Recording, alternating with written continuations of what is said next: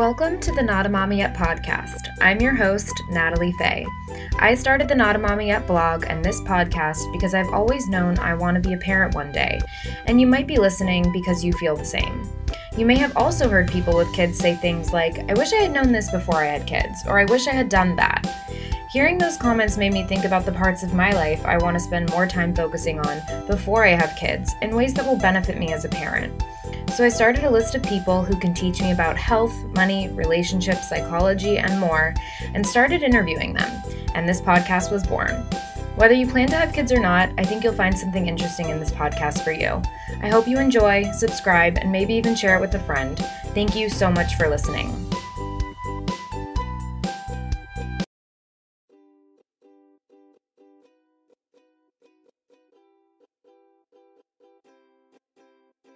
This week on the Not a Mommy Yet podcast, I am speaking with Chiara Orbe of Chiara Marie Wellness. Chiara is a functional nutritional therapy practitioner, functional diagnostic nutrition practitioner, and currently receiving her certification as a root cause consultant to help her clients dig even deeper into different protocols.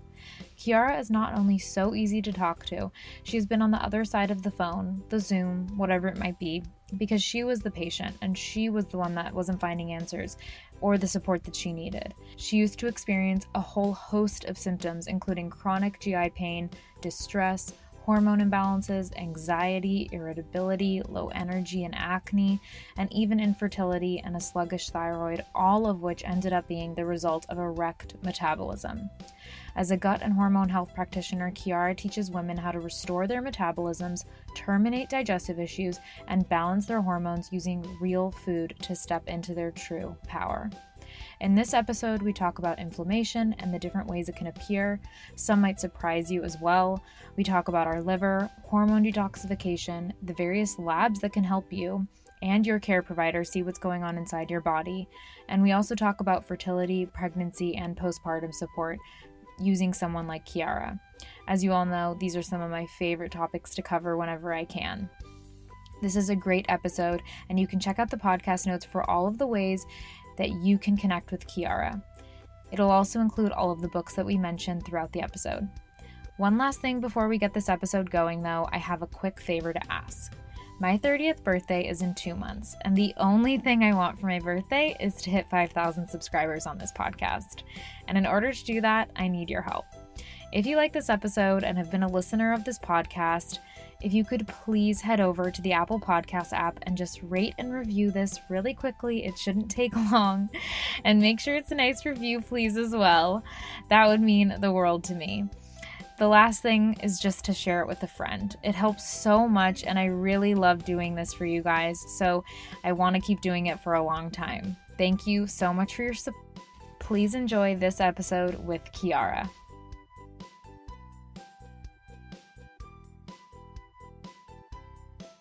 Thank you so much, Chiara, for being on the podcast today.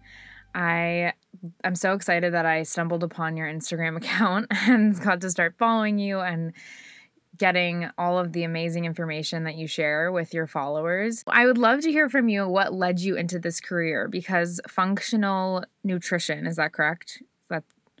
Yeah, I don't even know what to call myself anymore, because I came from this like Western, medicine background, like most of us. And, I went to my doctor for all of my chronic health issues. I just kind of fell into this space because I wasn't getting answers from my doctors. And luckily I had a PCP who was so kind enough to refer me out to functional medicine. So I entered that space, but it was still like someone else was responsible for my health. And a lot of the functional recommendations that I was given was just another Band-Aid approach for a lot of my symptoms. So I've kind of steered away from that too. A lot of my clients are familiar with functional medicine, so they refer to me as like a functional nutritionist. I call myself like a health practitioner and just look at the body as a whole in a holistic way, I guess. So I don't even know what to call myself, but by by my credentials, I'm a functional nutritional therapy practitioner and functional diagnostic nutrition practitioner and a root cause protocol consultant. So yeah, it is in the name, but I just don't like to get too confused with like functional medicine, if that makes sense. Okay. So that's actually something that I'm very interested in pursuing as a career. And that's why I'm also really glad to have you on, is that's a more recent, actually, since after I reached out to you, that I started hearing so many more functional practitioners or functional medicine practitioners being interviewed. And I'm just hearing so much more about it. And I love that, like you said, it's not just a Band-Aid approach, that you're getting to like the root cause, which is the other part of your title, of these problems. And I think that's especially for women, like we are given Band-Aids left and right. Like it's like, birth control being a very simple example to a lot of our symptoms that we deal with. And, how did you land on this kind of practice? Like what, after you were dealing with your own health issues, like how did you come to this realization, like, oh, this makes sense for my next step to like pursue this career? Yeah, great question. So when we talk about the root cause of all of our symptoms, a lot of my clients are like, I just want to know the root cause of everything. Like I want to run all these tests and I want to figure it out. And it's like, okay, we find Candida, but that is still not the root cause of everything.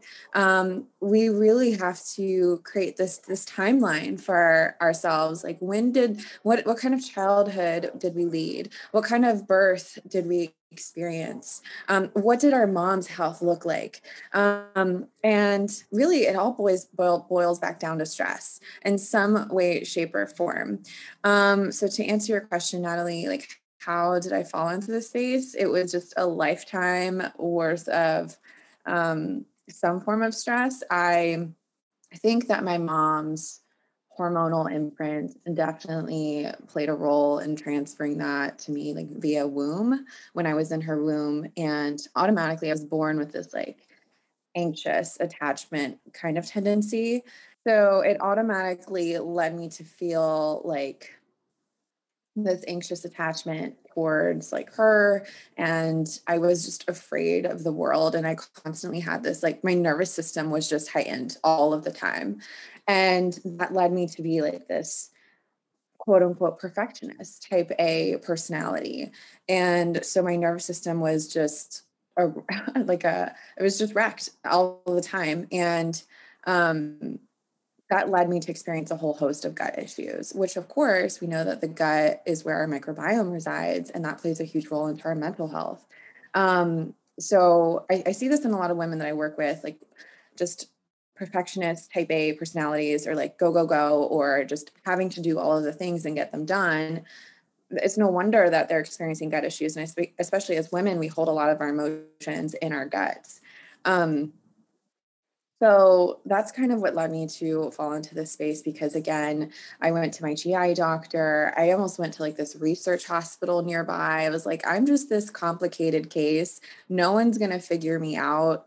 And then I thankfully had my PCP tell me, like, why don't you check out functional medicine? Like, we've done all we can here. Like, here's a probiotic, and that's all I can do for you right now.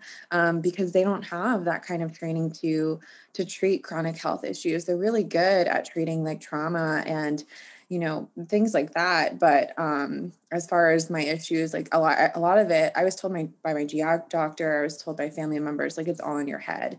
Like, you're not really bloated and you're not really like experiencing all these issues, or that it's normal. Like I get that too. And no one was like validating enough for me. And thankfully, like my functional medicine practitioner was validating for me. And like, we ran all these tests, and I had candida. I was quote unquote infertile. I had low progesterone. I had low testosterone. I was estrogen dominant. I had toxicity in some way, shape, or form. And oh my gosh, what else? Just dysbiosis, like so many issues. I was on a slow train to hypothyroidism, so many multiple nutrient deficiencies.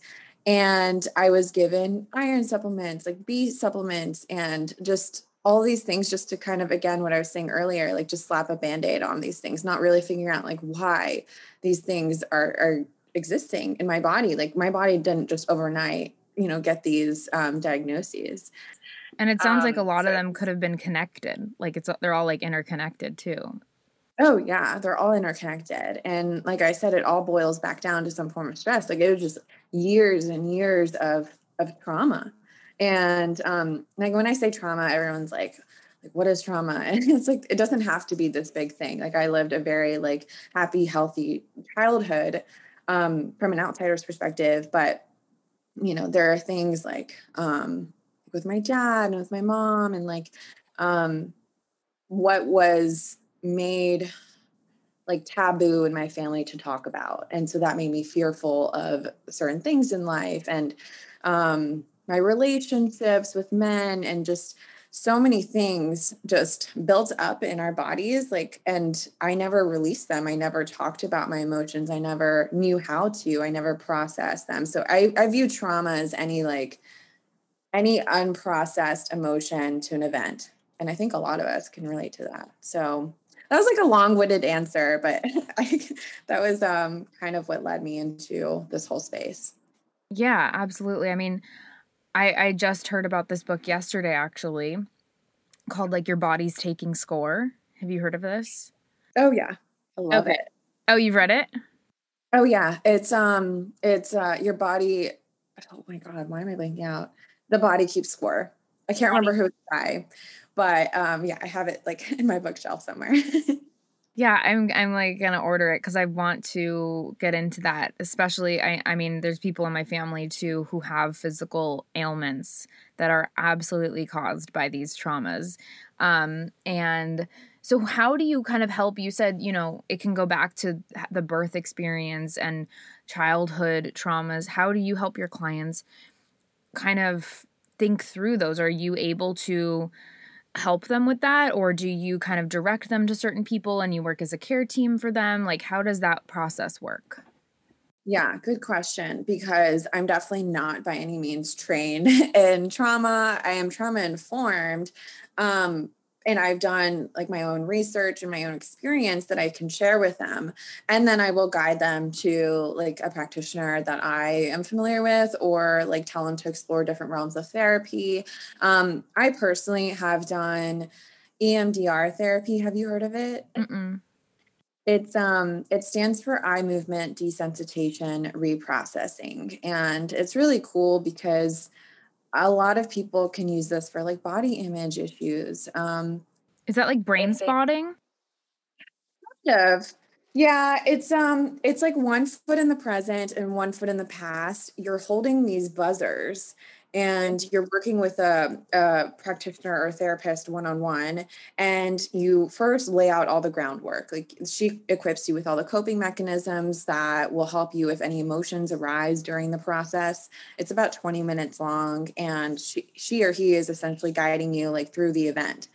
And you have your eyes closed, and these tappers, I don't know how it exactly works, but like I said, it's 1 foot in the past and 1 foot in the present. And by not fully revisiting the trauma, because it can be really traumatic for some people, like for whatever it is, but you're able to at least revisit the emotions associated with it and release them and have the coping mechanisms to work through them. So I've done that. I've done talk therapy. I've done one of my new favorites is the emotional freedom technique, like tapping. Have you heard of it? Tapping. Yeah, I've done it. Yeah, I like that. You can work with a practitioner one-on-one as well. I've done that, or I just do it like by myself. Plenty of like free resources online, and that just kind of removes the electrical charge that is associated with the emotion that you're experiencing. But I mean, it's a whole lifetime of working through these emotions. It's not just like, okay, I'll do therapy for 6 weeks and I'll be good. Right. Absolutely. Yeah. And that's kind of why I hope that, through the people that I talk to on this podcast, whoever's listening can try and work on these things prior to having kids. So then that way you're setting your kids up for success. I mean, we all, no matter what, it's impossible to prevent the micro traumas or the large traumas that your child will experience. Like, that's just life. But I think that by working on ourselves, like, and through modeling and then just being, you know, a more aware parent, it might be helpful in the future. So when you're working with your clients, like, what's a myth that you constantly feel like you're debunking? Like, what is usually the first kind of areas that you have to talk them through to kind of disassociate their preconceived notions, I guess, of what they think maybe you do or what they think is wrong with them? What do you like constantly find yourself coming back to as like a reminder or a lesson for your clients? I think when I hop on discovery calls with women, they're like, one of the things that they're most fearful of is having to restrict foods. And they're like, I mean, my commitment level to getting better is a 10, but I just want to know, like, what foods do I have to eliminate? Like, am I going to have to get rid of my favorite foods? And a lot of the times, they're just like, I love my morning bowl of oatmeal, or I love ice cream, or, I've worked with other practitioners and they had me restrict this, and that. And like at the top of the list is sugar. So you may have seen me talk about this a lot on my platform, but sugar is the primary source of fuel for our cells. And of course, quantity matters, quality matters.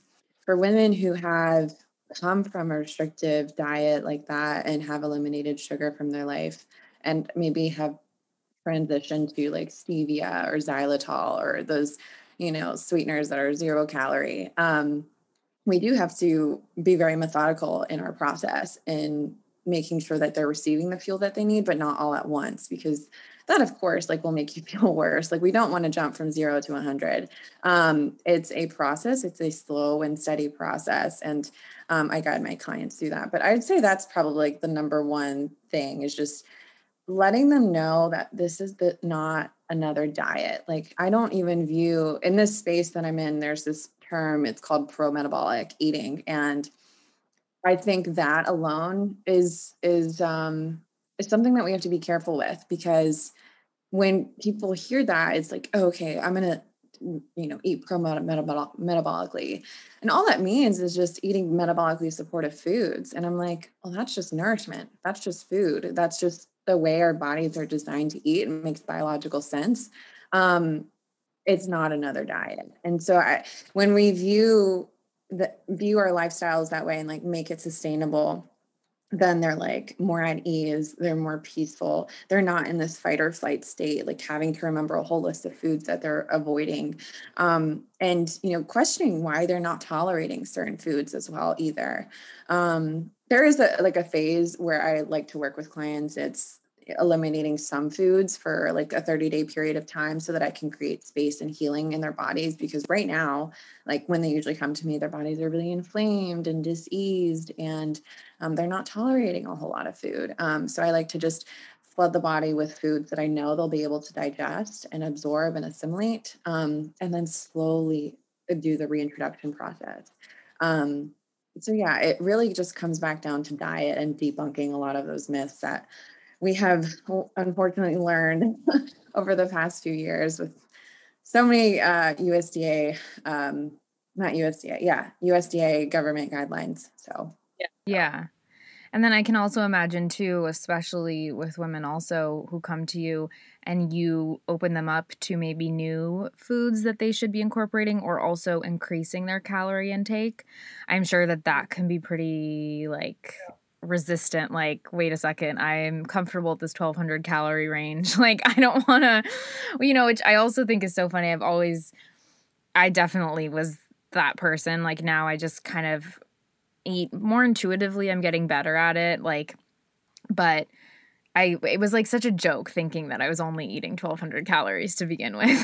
Like, if I actually did the math, like, no, it would have been way more.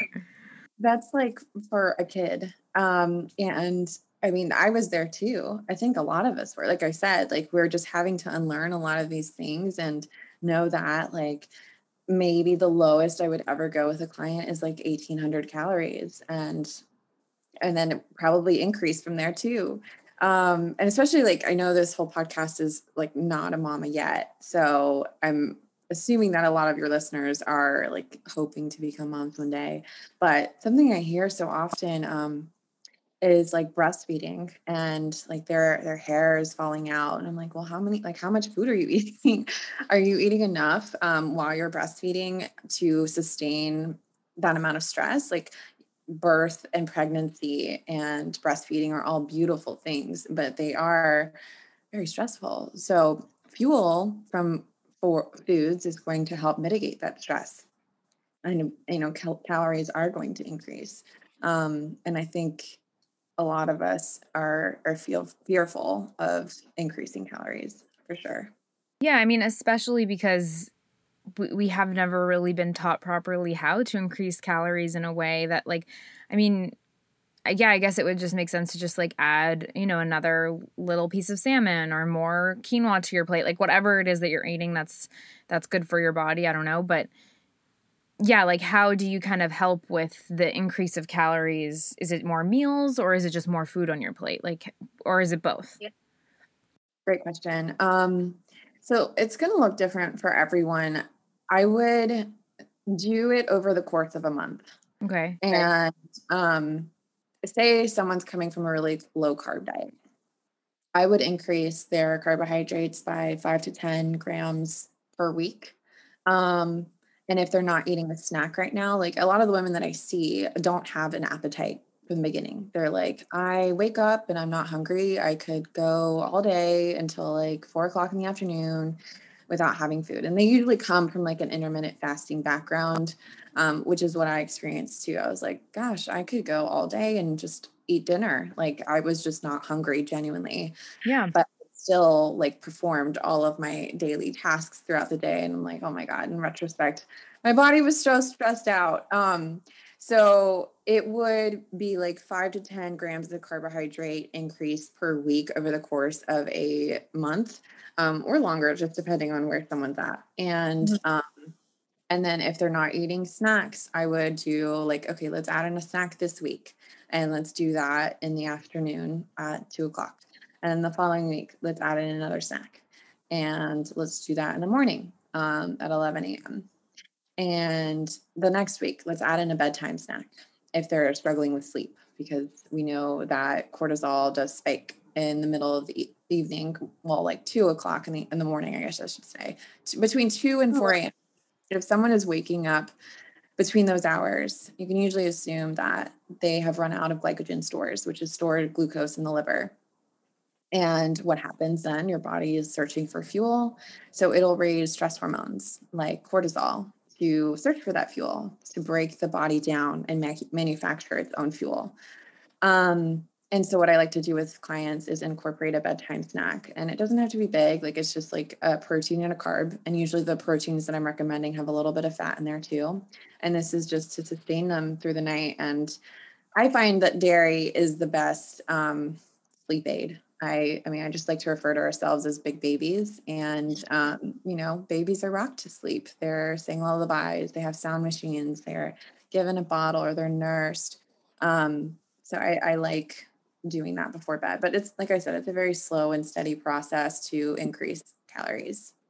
Yeah, I definitely want to get back to that postpartum point, about hair loss and all the other things that we can experience. But so you mentioned dairy, and I did also want to talk about inflammation, and kind of like we're taught these like 4 inflammatory food groups, right? It's like sugar, alcohol, dairy, and I think animal products, right? Or animal products. Yeah, I was going to say gluten. But yeah. I mean, yeah, there is this whole myth about like animal products being inflammatory. Absolutely. So for me, like I've dealt with acne since I was 17 at varying kind of, and it went from like mild, like definitely looking back, I went on birth control when I was 17 for my skin, which was ridiculous and it didn't help. And then I went on Accutane twice while I was on birth control within 3 years. And that definitely helped, but then it all came back. Obviously, if I went on it twice, it didn't work the first time. And I was like, let me just do it again. And that came from my mother, who's been on it 3 times in her 20s. So she obviously didn't have good skin, and she was obviously taught like that's the solution. And then when I moved to New York in 2016, so it had been about 6 years since my last round of Accutane, or maybe 5. my skin just freaked out. And it could have been, you know, I like broke up with my boyfriend, I moved to a new city, started a new job. I did like the 3 things you're not supposed to do all at once. And but, you know, I cut out dairy like it was around that time or maybe like a year before that because I was like, let me just try cutting out dairy for my skin. And clearly it didn't really make a difference because my skin was still freaking out. Like if anything, maybe I needed dairy, but I still to this day do not eat any dairy products.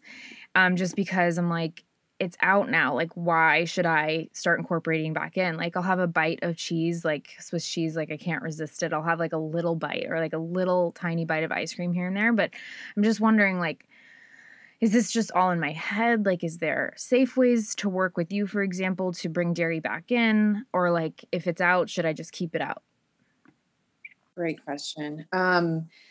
So yeah, I think that there's always a question of like, is dairy good for me? And how do I know that?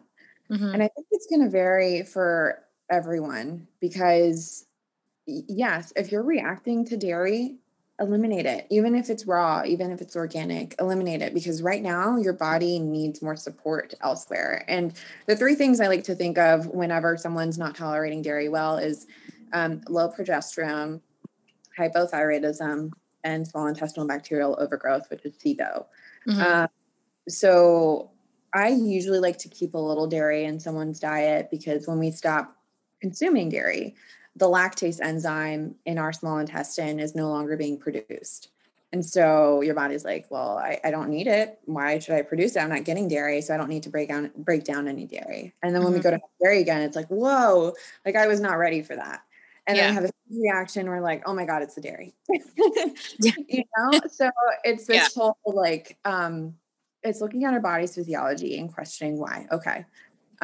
So with my clients, I do this in-depth like audit, nutrition and lifestyle audit, and we go over things. And then, you know, I get this graph back and I'm like, okay, where is dysfunction lying? And usually I'll see that small intestinal marker like really high. You know, they're experiencing a lot of lower intestinal bloat and discomfort. It usually takes place 3 to 4 hours after a meal.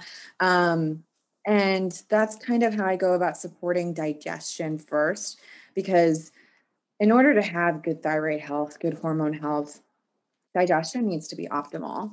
Mm-hmm. That's really where like our health starts. And a lot of women come to me with like hormone imbalances and they're like, I don't really have any digestive issues. Like I don't really get bloated, like maybe here and there. And my bowel movements happen every day. But then we dig deeper. I'm like, okay, what kind of bowel movements are you having? Are you having them like clockwork, or are you struggling still? You know, there's always usually something going on with digestion, even if my Mm-hmm. client don't think so. And we see that like visually. This is why I like to do the in-depth nutrition and lifestyle audit. So it's going to take looking at digestion and then flooding the body with mineral rich foods, because minerals are going to be very supportive for our thyroid health. Potassium, for example, allows thyroid hormone to enter our cells. So we need potassium, we need enough magnesium, we need enough sodium, especially for adrenal function. And we hear a lot about adrenal fatigue, and that has a lot to do with our thyroid health. And a lot of women that I see in my practice are dealing with subclinical hypothyroidism. They've seen their doctor and everything comes back within normal limits of Mm-hmm. their blood panel. And they're like, my doctor says I'm fine. And this was me too. My hair was falling out. I had cold hands and feet. I was gaining weight. I was like, I'm like the picture of hypothyroidism, but it's not being caught on a blood panel. So something else I like to utilize in practice is a hair tissue mineral analysis. And this is just a sample of your hair that comes like from your scalp. So we're getting the tissue as well. And that Mm-hmm. gives us a really good insight of what's going on a cellular level. Minerally, is that even a word? Minerally, like mineral wise, Mm-hmm. heavy metals, how your metabolism is functioning. And I'm like, okay, you are hypothyroid on a cellular level. I don't care what your blood panel says. If it's coming back within normal limits, I think that this is what's going on. Oh, wow. And then we can usually see like female reproductive health on there as well. And I think most of us today, just with the xenoestrogens, phytoestrogens, in our environment and stress that we experience today all allow estrogen to accumulate in our bodies and not enough progesterone to oppose it.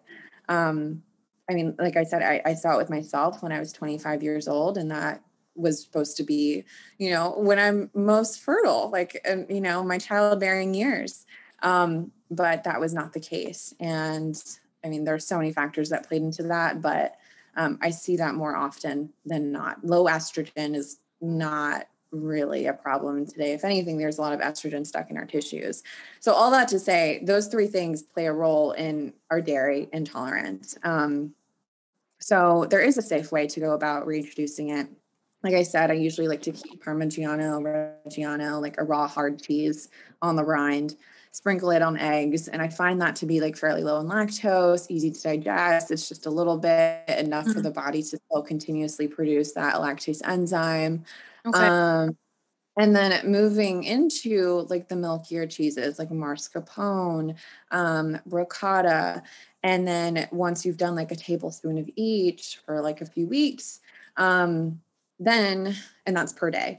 And then we can increase that dose. And then maybe we can tolerate some raw A2 organic milk, pasture raised milk, later on down the road, and like increase that slowly. Start off with a tablespoon and really just monitor temperatures and pulses and our symptoms and let that be our guide. But I find by doing it slowly, you're able to reintroduce, and then quality is important, making sure that the milk that we're consuming is not fortified with vitamin D, making sure the source is quality as well.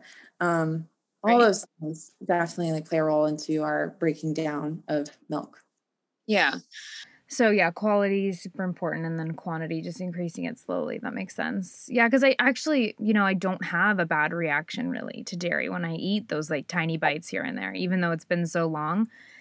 And like they're really here and there. They're not like weekly or monthly even. So it's surprising, and it definitely I'm probably just like, okay, I probably would be fine, but I'm not going to just get back into it full throttle. But going, back to the inflammation comment you made about like your gut health specifically, I think people aren't maybe aware of all the signs of inflammation that their body can be telling them, I'm inflamed. Maybe there's those obvious ones, like acne is obviously a clear sign of inflammation, right? But maybe, and I think this is right, but like dandruff can be a sign of inflammation. There's so many, and like obviously eczema, psoriasis, like there's so many other skin concerns and things that can outwardly tell you, but then also internally how you're feeling. So what are maybe some other lesser known signs of inflammation that people might not be thinking like this could be maybe a legitimate enough reason to go see someone like yourself? Anxiety. Okay. Anything like mental health related. I actually had someone reach out to me about OCD yesterday. If that developed over time and you're not leading a lifestyle that is supportive to your metabolic health, and all of a sudden you develop something like OCD, inflammation. Now, there is a marker on a stool test that I run with my clients called a GI map, and it's your calprotectin. And I will see this elevated in someone who is like experiencing a lot of digestive issues like ulcerative colitis, Crohn's, IBS, obviously those digestive health issues. Yeah, so skin, digestion, mood, energy levels, brain fog, fatigue, headaches, migraine. And guess what? Like a lot of these things can actually come back to your thyroid health too. Like, That's so interesting. Yeah. Yeah, acne, I mean, anxiety and OCD, I mean, I would have never considered those in the inflammation group. But yeah, it makes sense.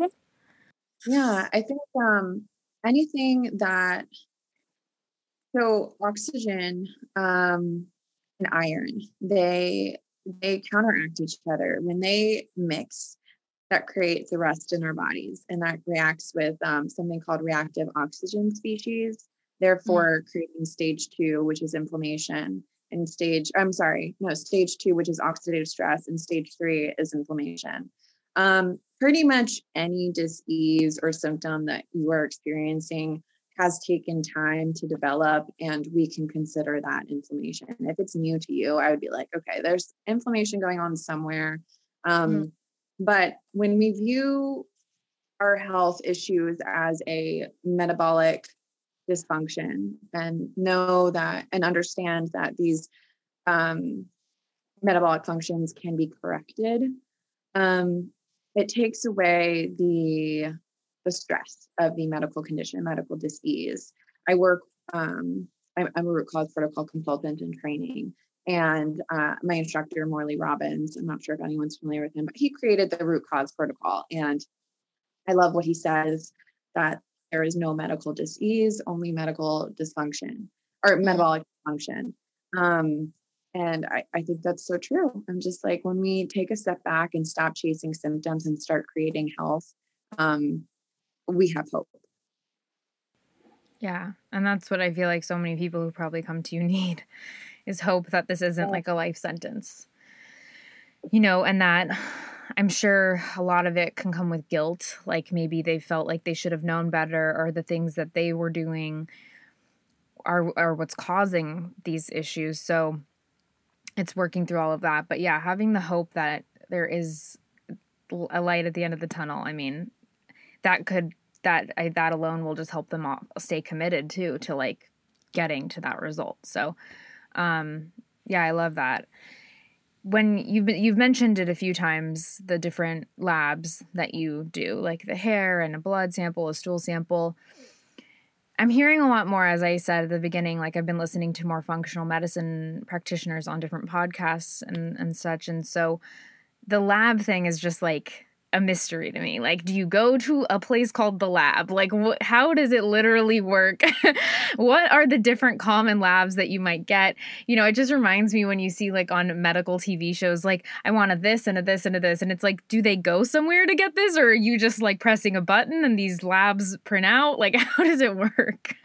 I know that sounds like so just beginner. Like, I have no idea just how any of that works.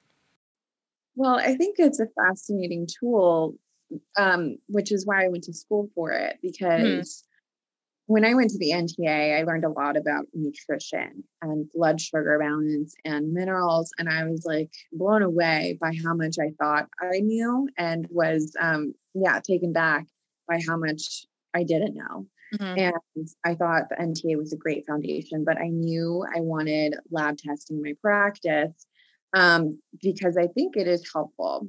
Now, I think I have acquired, since getting that certification, I was like, we got to run labs. But now I'm like, there are a couple, like the hair tissue mineral analysis that I explained, that is really helpful.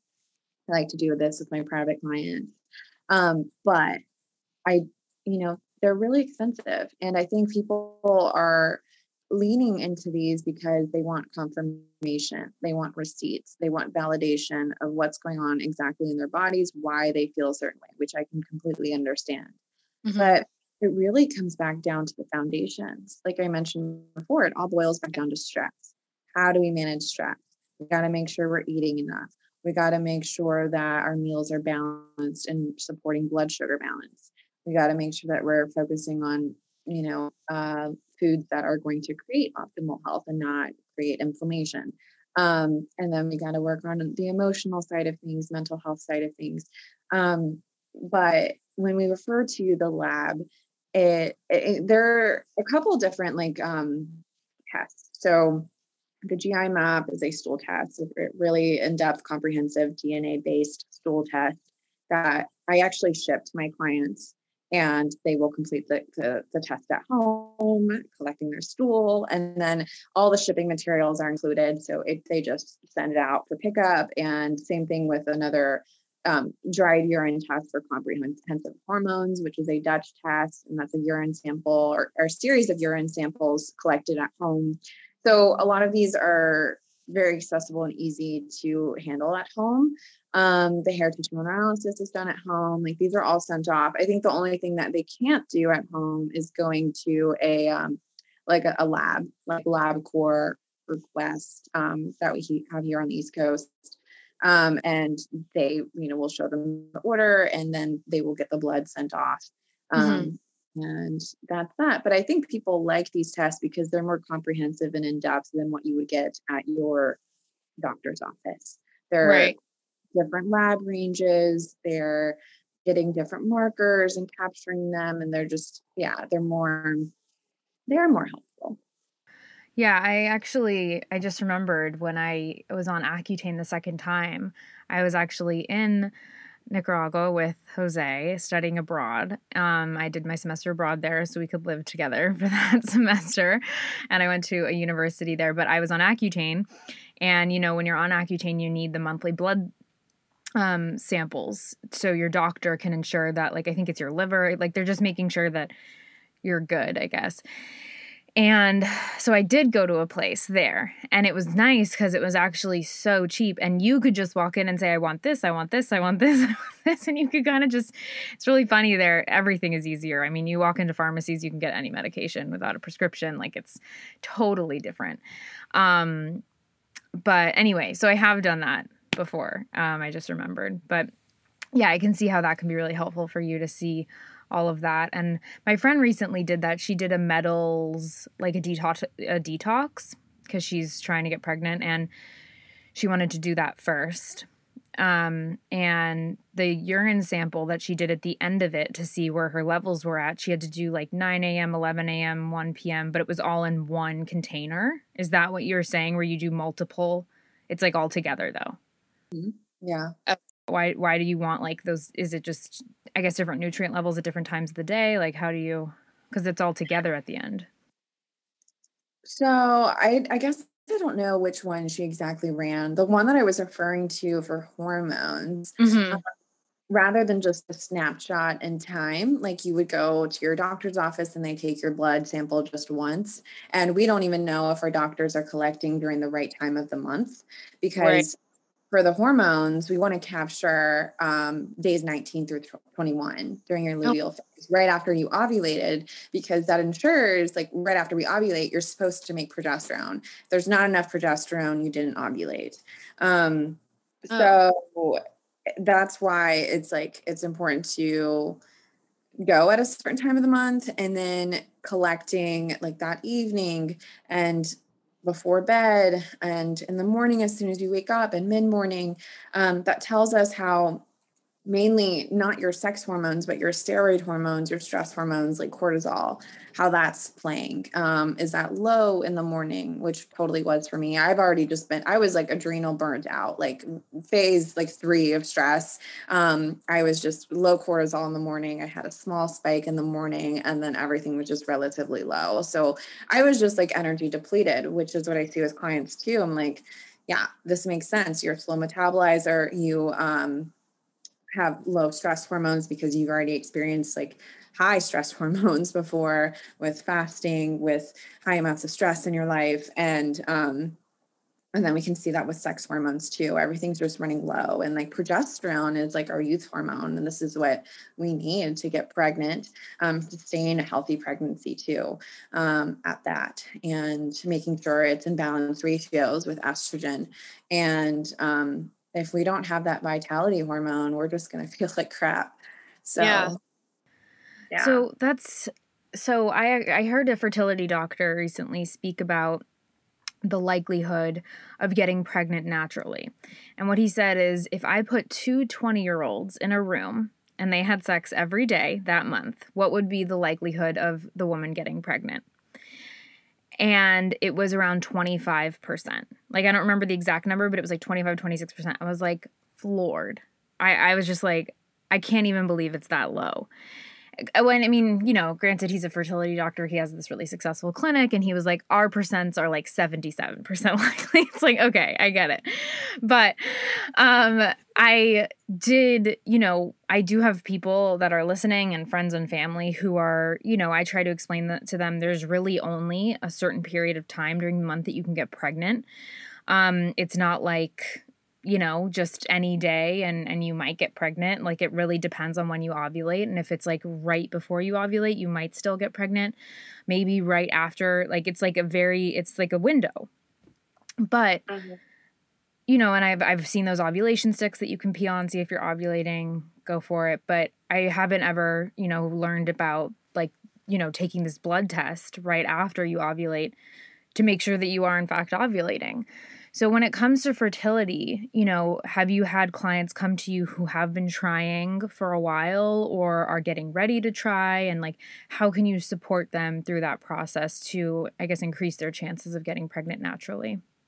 Yeah, I work with several women who are in their preconception phases. I think this is so important going back to like our first conversation on the episode, like how my mom's health was. And Mhm. I mean, this is not to blame her by any means. I think her parents were doing the best that they could given the tools that they were given. Yeah. There's like no education, like this is like all relatively new. Mhm.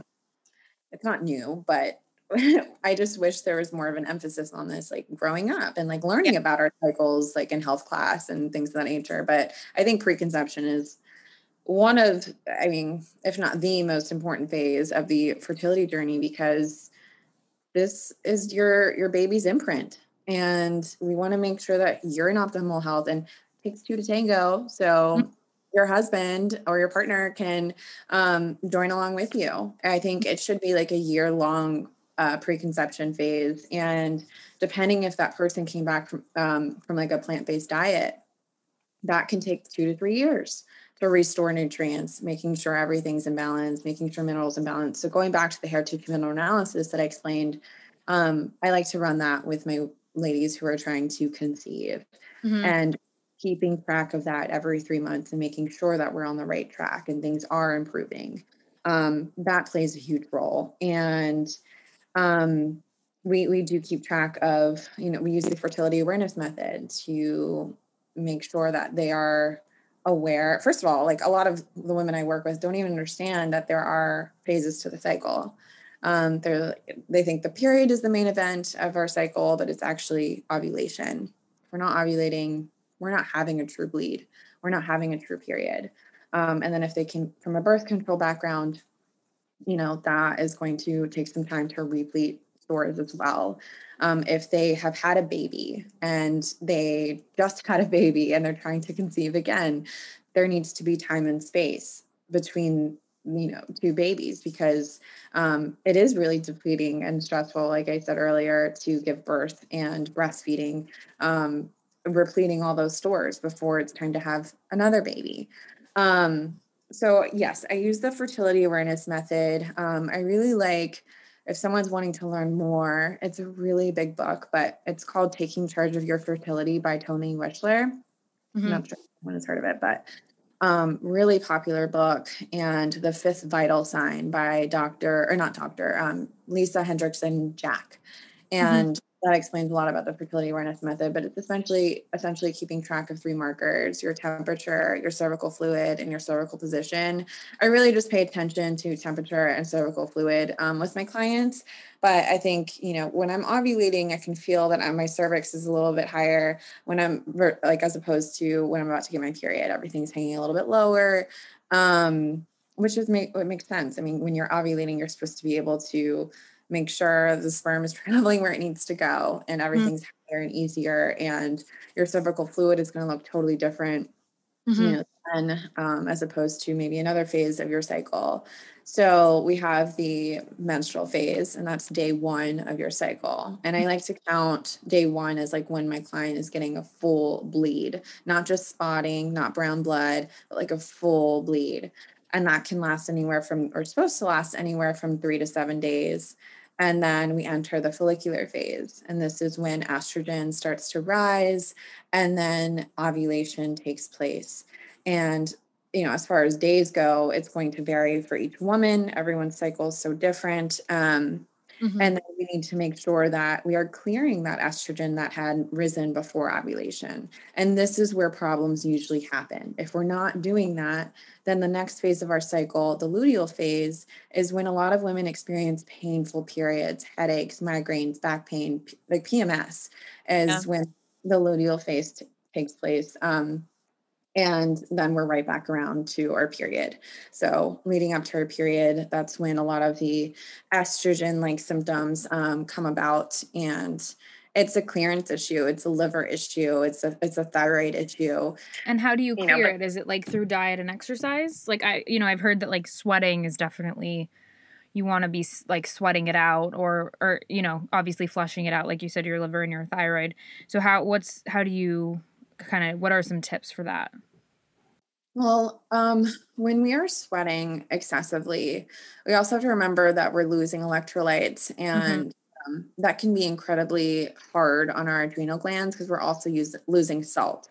Our adrenal glands love salt. And if we're not repleting the electrolytes, like basically just minerals, electrolytes are just a fancy name that like Gatorade gave us.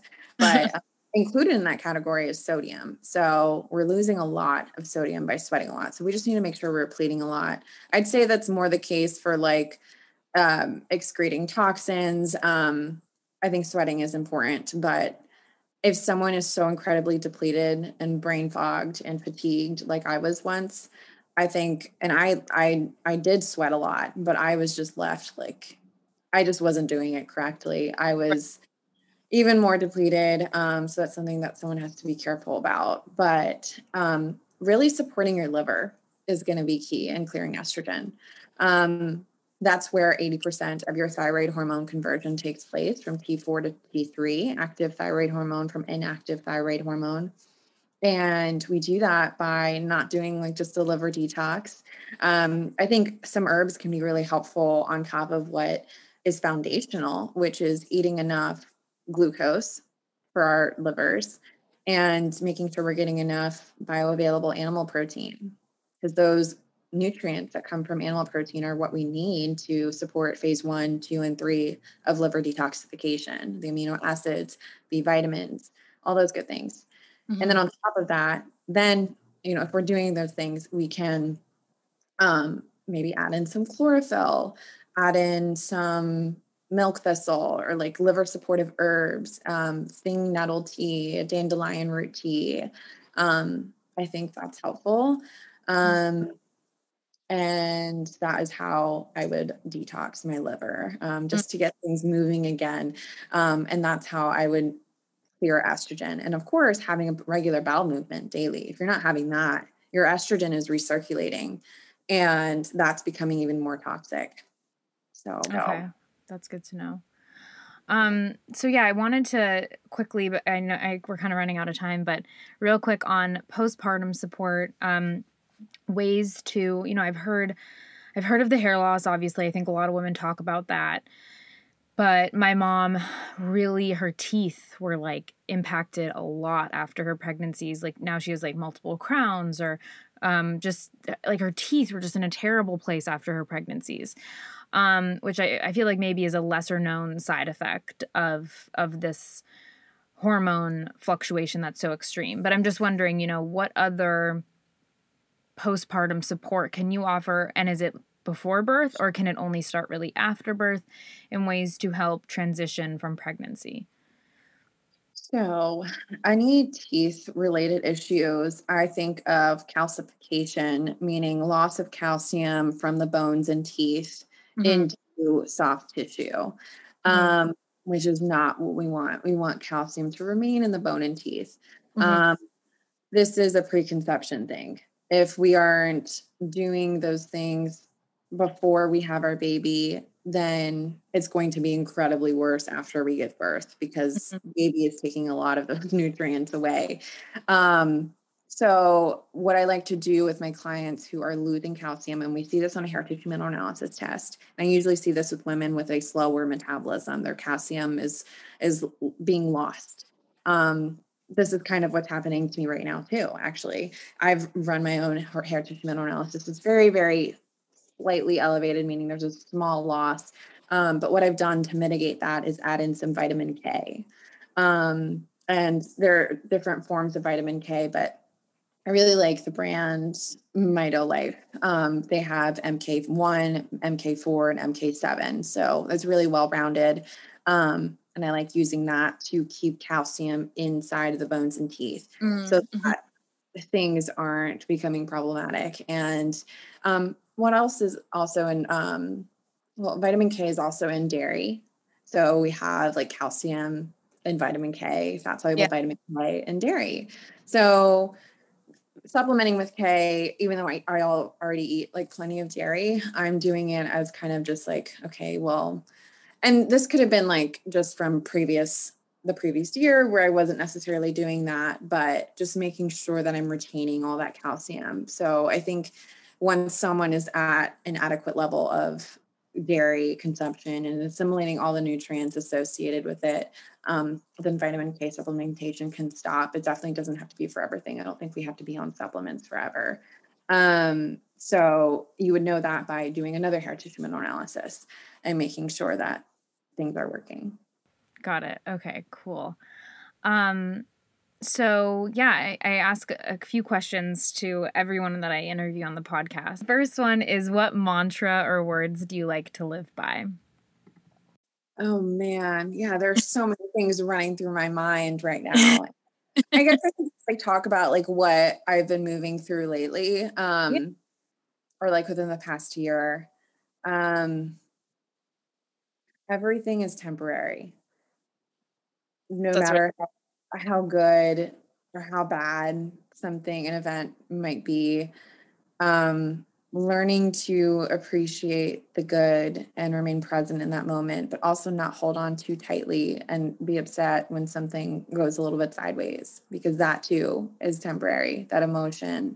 And coming from someone who would always zoom in on issues and create even more problems and more suffering and more pain, I just, yeah, that's something that that was like the first thing that came to mind. So That's good. Yeah. No, that's a perfect one. It's a good reminder for everyone too. The second one is, we all know it takes a village to raise kids, and whether or not you plan on having children, you might be an aunt or a caregiver to children. What do you most value in that community surrounding those kids in your life, whether now or in the future, that, will just be beneficial for those children, but also more so for yourself as a support system? I definitely want to have kids. I want at least 4 kids. I love kids. And that's one thing, Natalie, that I've always just aspired to be, is just like a mom. Like I can't leave this earth without becoming a mom in some way, shape, or form. And I have 2 dogs, so they've made me like a dog mom so far. Yeah. But I do want human kids one day. And I think my mom and I talk about all the time. She's just like, I'm gonna be right next door, and like I'm gonna come over all the time, and I will take care of them. Like anything you need, I got you. And my mom is like my best friend, and I know like we shouldn't say that because like crossing boundaries or whatever, but she truly is like the best friend. I think having different hands on deck and offering different things to children, and it's not just one person. I think having a community, I think that's how children are raised back in the, like way back in the day. Like it was a village, a community, and having so many different life lessons that are brought onto these children is going to make them really well-rounded and exposed to different experiences, different ways of living, different emotions, and just learning. So I think it exposes them to a lot, and they, like I said, will become more well-rounded individuals, are being exposed to different personalities, and so. Nice. I love that. And then lastly, this kind of ties into that question, but what qualities do you most admire and you hope to instill in your future children? Oh man. These are really good questions. I love them. You just want them to remember that no one is out to hurt them. I want them to remember that everyone is human and dealing with their own emotions, to never take anything personally, as best as possible. Just trying to do that as best as possible. Never knowing what anyone else is going through, and having compassion for humans, animals, for all living things, for having a deep appreciation of life, and having just an awareness, a high level of awareness, and maybe not having that at first, but gaining that awareness around what's truly important in life. And that is remaining present, making memories with your loved ones. And gosh, I hope this whole like phone age like just stops by then. I know. But like, overuse of phone consumption and just social media, I hope they have like this deep appreciation for nature and truly living, and not what's on your phone. And just having a balance with that too, like not being too far away from society, but also knowing when to step away. Yeah, absolutely. That's good. Yeah, finding that balance. I actually just released a podcast today with this child's development therapist, and we talked about technology and like how to navigate that with kids, because it's just really hard. Thank you so much, Kiara. This was a great conversation. I'd love for you to share where people can find you, maybe like share a little bit about your podcast and about the Nourished Method, so people know kind of all of the different great ways they can connect with you. Natalie, thank you so much. This was like so much fun, and I feel like we can talk forever. Yeah. So yeah, you can catch me over in IG, Instagram. I'm sure you'll link my handle there. That's where I spend most of my time. I do have a private Facebook community as well that ladies can join, where I go live every single Friday and answer a lot of questions that they have. I also do monthly Q&As on Instagram. I do have a podcast called the Human Experience Podcast, and chat about a whole wide range of things. But yeah, I've been leaning a lot more towards like moms, mothering and parenting, and just having children and stuff. It is a huge passion of mine. And where else can you find me? I do have my online course, The Nourished Method. And this is where women can begin setting the foundations to restore their metabolisms and terminate those digestive issues and balance their hormones. And, having those foundations established really helps someone, like that's where to get started. And if someone needs more one-on-one support, then I'm also there if they want to schedule more one-on-one time together. But yeah, that's about it. Great. Well, thank you so much again, Kiara. It was so wonderful speaking with you. Thank you so much, Natalie. It was an honor. Thank you.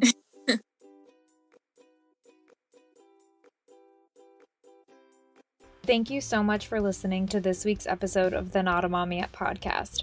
Find Kiara's social media links and information on her course in the podcast notes. And please don't forget to make my birthday wish come true. And please leave that review and share this podcast with a friend. Thank you guys so much for listening. Have a beautiful day.